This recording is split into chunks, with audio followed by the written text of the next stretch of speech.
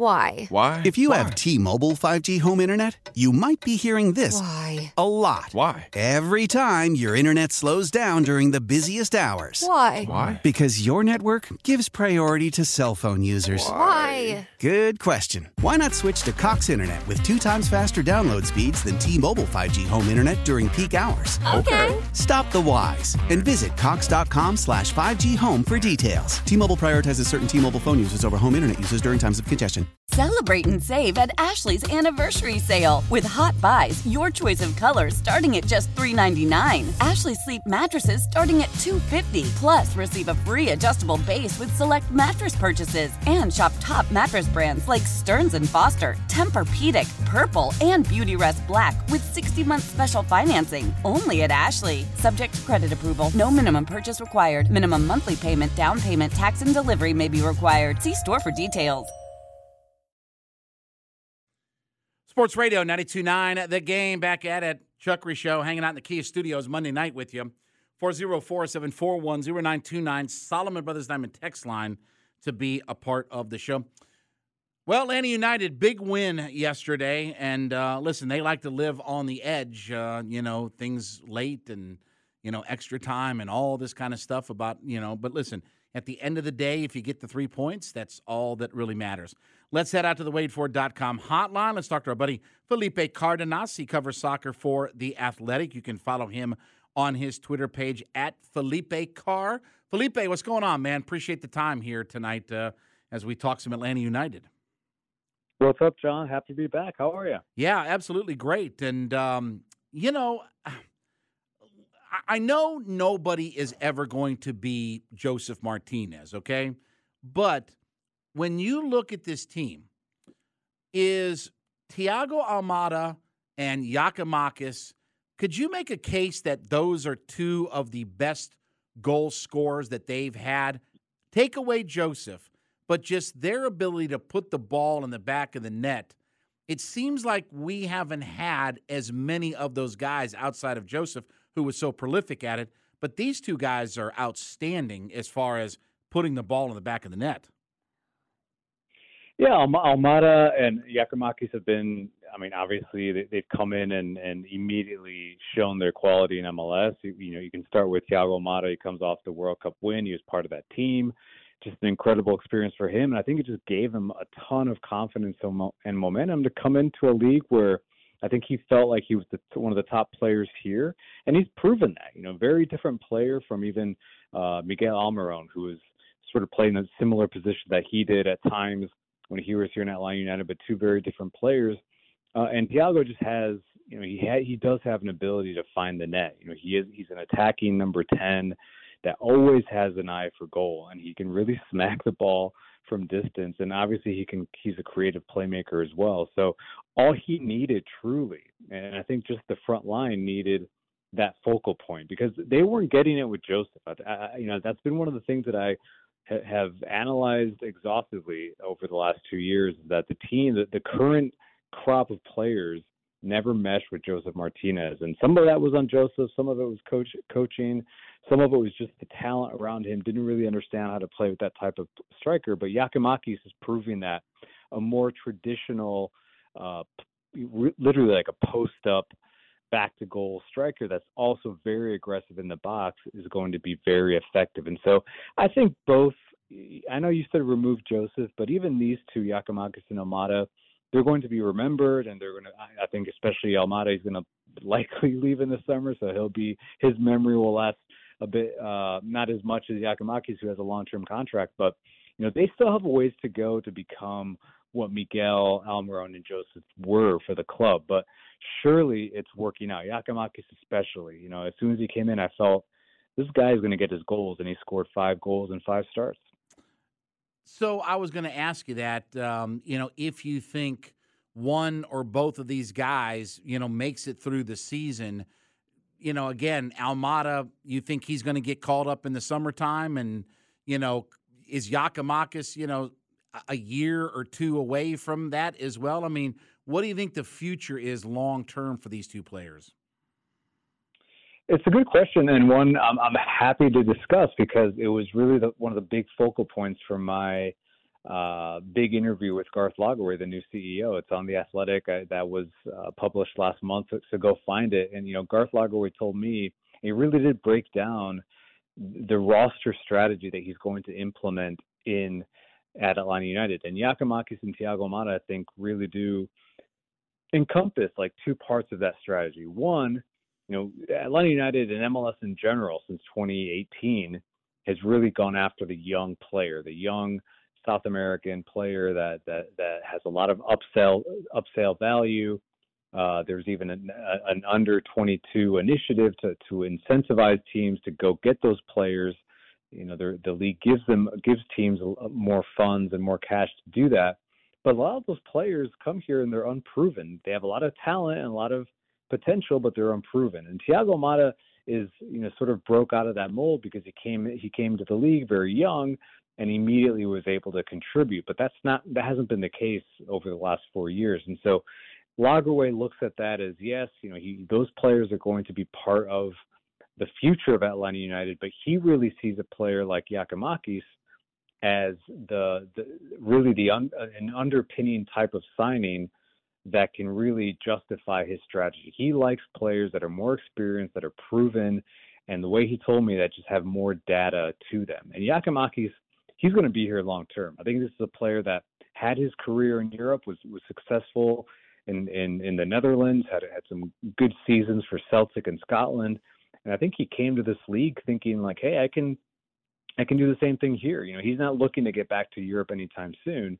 So I expect him to be here through his contract, which is probably 5 years. And then Almada is just, he's already linked to the next Italian league champions, which is Napoli. They're going to be crowned probably next weekend. And I think you're going to see more teams being linked to Almada. And it's going to be really hard for Atlanta United to keep him through the summer because if the player wants to go, and I really do think he's ready to go to Europe, and the offer is one that Atlanta United feels justifies his value, which I think is going to be beyond $30 million, then it's going to be very, very hard to keep him through the summer, and that's going to change everything for Atlanta United. Felipe Cardenas joins us on the waitfor.com hotline, soccer writer for The Athletic, as we talk about Atlanta United's victory yesterday over the Chicago Fire. Is it too early to tell? Do you notice any differences in the philosophy or vision between Garth Lagerwey and Darren Eales? Is it too early to tell what they may be, or are there some things that you're picking up on? Well, yeah, I think it could be a bit early, but just again, from my extensive conversation with Garth Lagerwey, I realized that he has more responsibility than Darren Eales had. He is the CEO. Darren Eales, that title wasn't created for Darren Eales. Darren Eales was a president that had a lot of responsibility. I think he was the right person at the right time, but they have very different, I think, strategies for building a business, for upgrading the roster, for building the roster long term.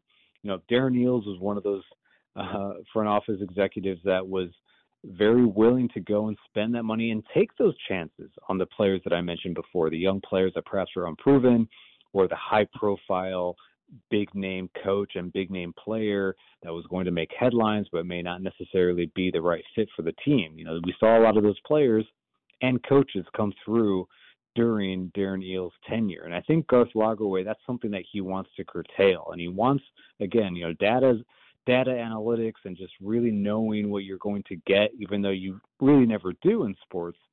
But really limiting risk is something that he said to me very often, Garth Lagerwey. But that doesn't mean he's not going for championships and looking to build the best team. But I think longevity is very much, that's where I would draw the line between the two, because I think where Atlanta United was with Darren Eales is very much like, let's win now, let's make headlines, let's become this big brand right out of the gate. And then you saw what can happen when things go south. And so Garth Lagerwey, I think that's the one thing that he will look to avoid long term, and establish a team that every single season is simply a contender. And from there, you can start building championships. Felipe, we saw Quentin Westberg get subbed off to start the second half. Giakoumakis, had to be subbed off early in the second half after, I guess, tweaking his hamstring or what have you. So where does that sort of leave us when Atlanta United is just going to turn right back around on Wednesday and play in this U.S. Open Cup? Is this just kind of getting guys, a little bit of time off? Is it legitimate injuries? I mean, where are we kind of with this roster as we head into a match on Wednesday? Yeah, it's a concern. I was getting DMs from sources, and some of them are scouts around the league, and everyone sort of discusses what happens around the league. And one of the questions I was getting over the last few days is like, what's up with the injuries at Atlanta United again? It seems to be something that from the outside people just pick up on right away. Another goalkeeper goes down, another muscle injury, which has really plagued the roster over the last few years. And so is it the turf? Is it the fitness regimen? Is it the way that they train? I think there's a lot of factors, but clearly it's an issue. You mentioned Westbury, the goalkeeper, comes out with what is described as a leg injury. And Giakoumakis previously, I was surprised that he started, coming off the hamstring injury from a few weeks ago. And I would be shocked if Giakoumakis plays on Wednesday in a U.S. Open Cup match against Memphis, a team that will be very much outmanned and shouldn't have much of a shot to beat Atlanta United. It is a cup match and crazy things happen, but I think Pineda would not risk his designated player, star striker, in that match. And Thiago Almada also came off on Sunday yesterday at the 68th minute, and he too was coming off a bit of a tweak. I think from what I remember against New York City a couple weeks ago, it looked like a bit of an ankle for Thiago. So maybe that's another concern, just saving him it might be for the weekend and not so much for the midweek game in the Cup. But the injuries, I think, is just I think there's a lot of PTSD with Atlanta United fans when we start discussing injuries. We're not there yet, but it's always a concern with the way that this team plays, their aggressive sort of style that they play, the turf that they play on, and then just bad luck. But I think Gonzalo Pineda was certainly trying to save some guys. He didn't start Caleb Wiley either. So I think he's starting to see that now we're getting into the season where there's going to be multiple games a week and the summer is going to be even more busy. Felipe, last question for you. So if not all injuries are created equal, is there a trend that, it does seem like it is a combination of bad luck. The Guzan injury was, it was, I don't know. I don't want to say dirty play or anything like that, but not all injuries are created equal. But do you think that there's a trend with either how they train or I don't know. It does seem like that there is certainly a plethora of injuries that this team suffers, but do you think that there's anything to pinpoint to, or that's just kind of is what it is? It's difficult to say. I will say for Brad Guzan, his latest injury, the MCL tear, I just think it unfortunately comes with the job description of a goalkeeper. That was a bang play where it could have gone either way. The striker could have left his leg down and just sort of given up on the play, or he goes for that last ditch toe poke just to get the goal, and the goalkeeper is coming out to get the ball. He'll take the player with him if he has to. And so just really unfortunate for Brad Guzan, but I don't think that really aligns with the bigger picture here about the trend in injuries. And this is something that Atlanta United is very, very well aware of. They addressed it in the preseason. They addressed it at the end of last season. Gonzalo Pineda being very public with the way that the club and his staff monitors sports science and the training, the minutes. There's tons of data that they go off of, and they're trying to manage players' load, doing the load management throughout the week, and really paying attention to the numbers and the data that they see. So, he sort of shrugged off the notion that this was turf related and that it was anything to do with training, because he even mentioned that he looked at the training, the way they were training, and how hard they're training. So, I think it's certainly something that Atlanta United is aware of and that they're very conscious of, and they want to do better with, and they want to make sure the players are healthier. But it does seem to just consistently present itself. And that, again, that's something that happens in soccer. There are other MLS teams that are dealing with injuries as well, probably some that are worse than Atlanta's. But because Atlanta seems to not be able to get out of its own way in sort of the medical department, it has become an issue. But I can't say what it is other than what my perception is. And I think it just is a combination of all those things, including just, bad luck and some players that perhaps, Westberg, a player that hasn't played. He's not a starter, hasn't been a starter for over a few seasons now when he left Toronto, and then you throw him into a match and throw him into training before the game. And, your body, if it's not ready for it, is going to pay. And that could be what happened there. So it is a combination of factors, no doubt. TheAthletic.com is where you can check out all of his work. He joined me on the WaitFor.com hotline, on Twitter at Felipe Carr. Felipe, as always, buddy, appreciate it, man. Thanks for a few minutes here tonight. Always a good conversation with you, so thank you so much.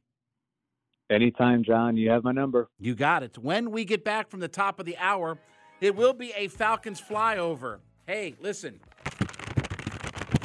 Hear that? It's my one and only mock draft, my yearly annual mock draft for the Atlanta Falcons. I'll break it all down next. Chuckery in the Kia Studios, Sports Radio 92.9 The Game, and the Odyssey.com app. Why? If you have T-Mobile 5G home internet, you might be hearing this a lot. Why? Every time your internet slows down during the busiest hours. Why? Because your network gives priority to cell phone users. Why? Good question. Why not switch to Cox Internet with 2 times faster download speeds than T-Mobile 5G home internet during peak hours? Okay. Stop the whys and visit cox.com/5G home for details. T-Mobile prioritizes certain T-Mobile phone users over home internet users during times of congestion. Celebrate and save at Ashley's Anniversary Sale. With Hot Buys, your choice of colors starting at just $3.99. Ashley Sleep mattresses starting at $2.50. Plus, receive a free adjustable base with select mattress purchases. And shop top mattress brands like Stearns & Foster, Tempur-Pedic, Purple, and Beautyrest Black with 60-month special financing. Only at Ashley. Subject to credit approval. No minimum purchase required. Minimum monthly payment, down payment, tax, and delivery may be required. See store for details.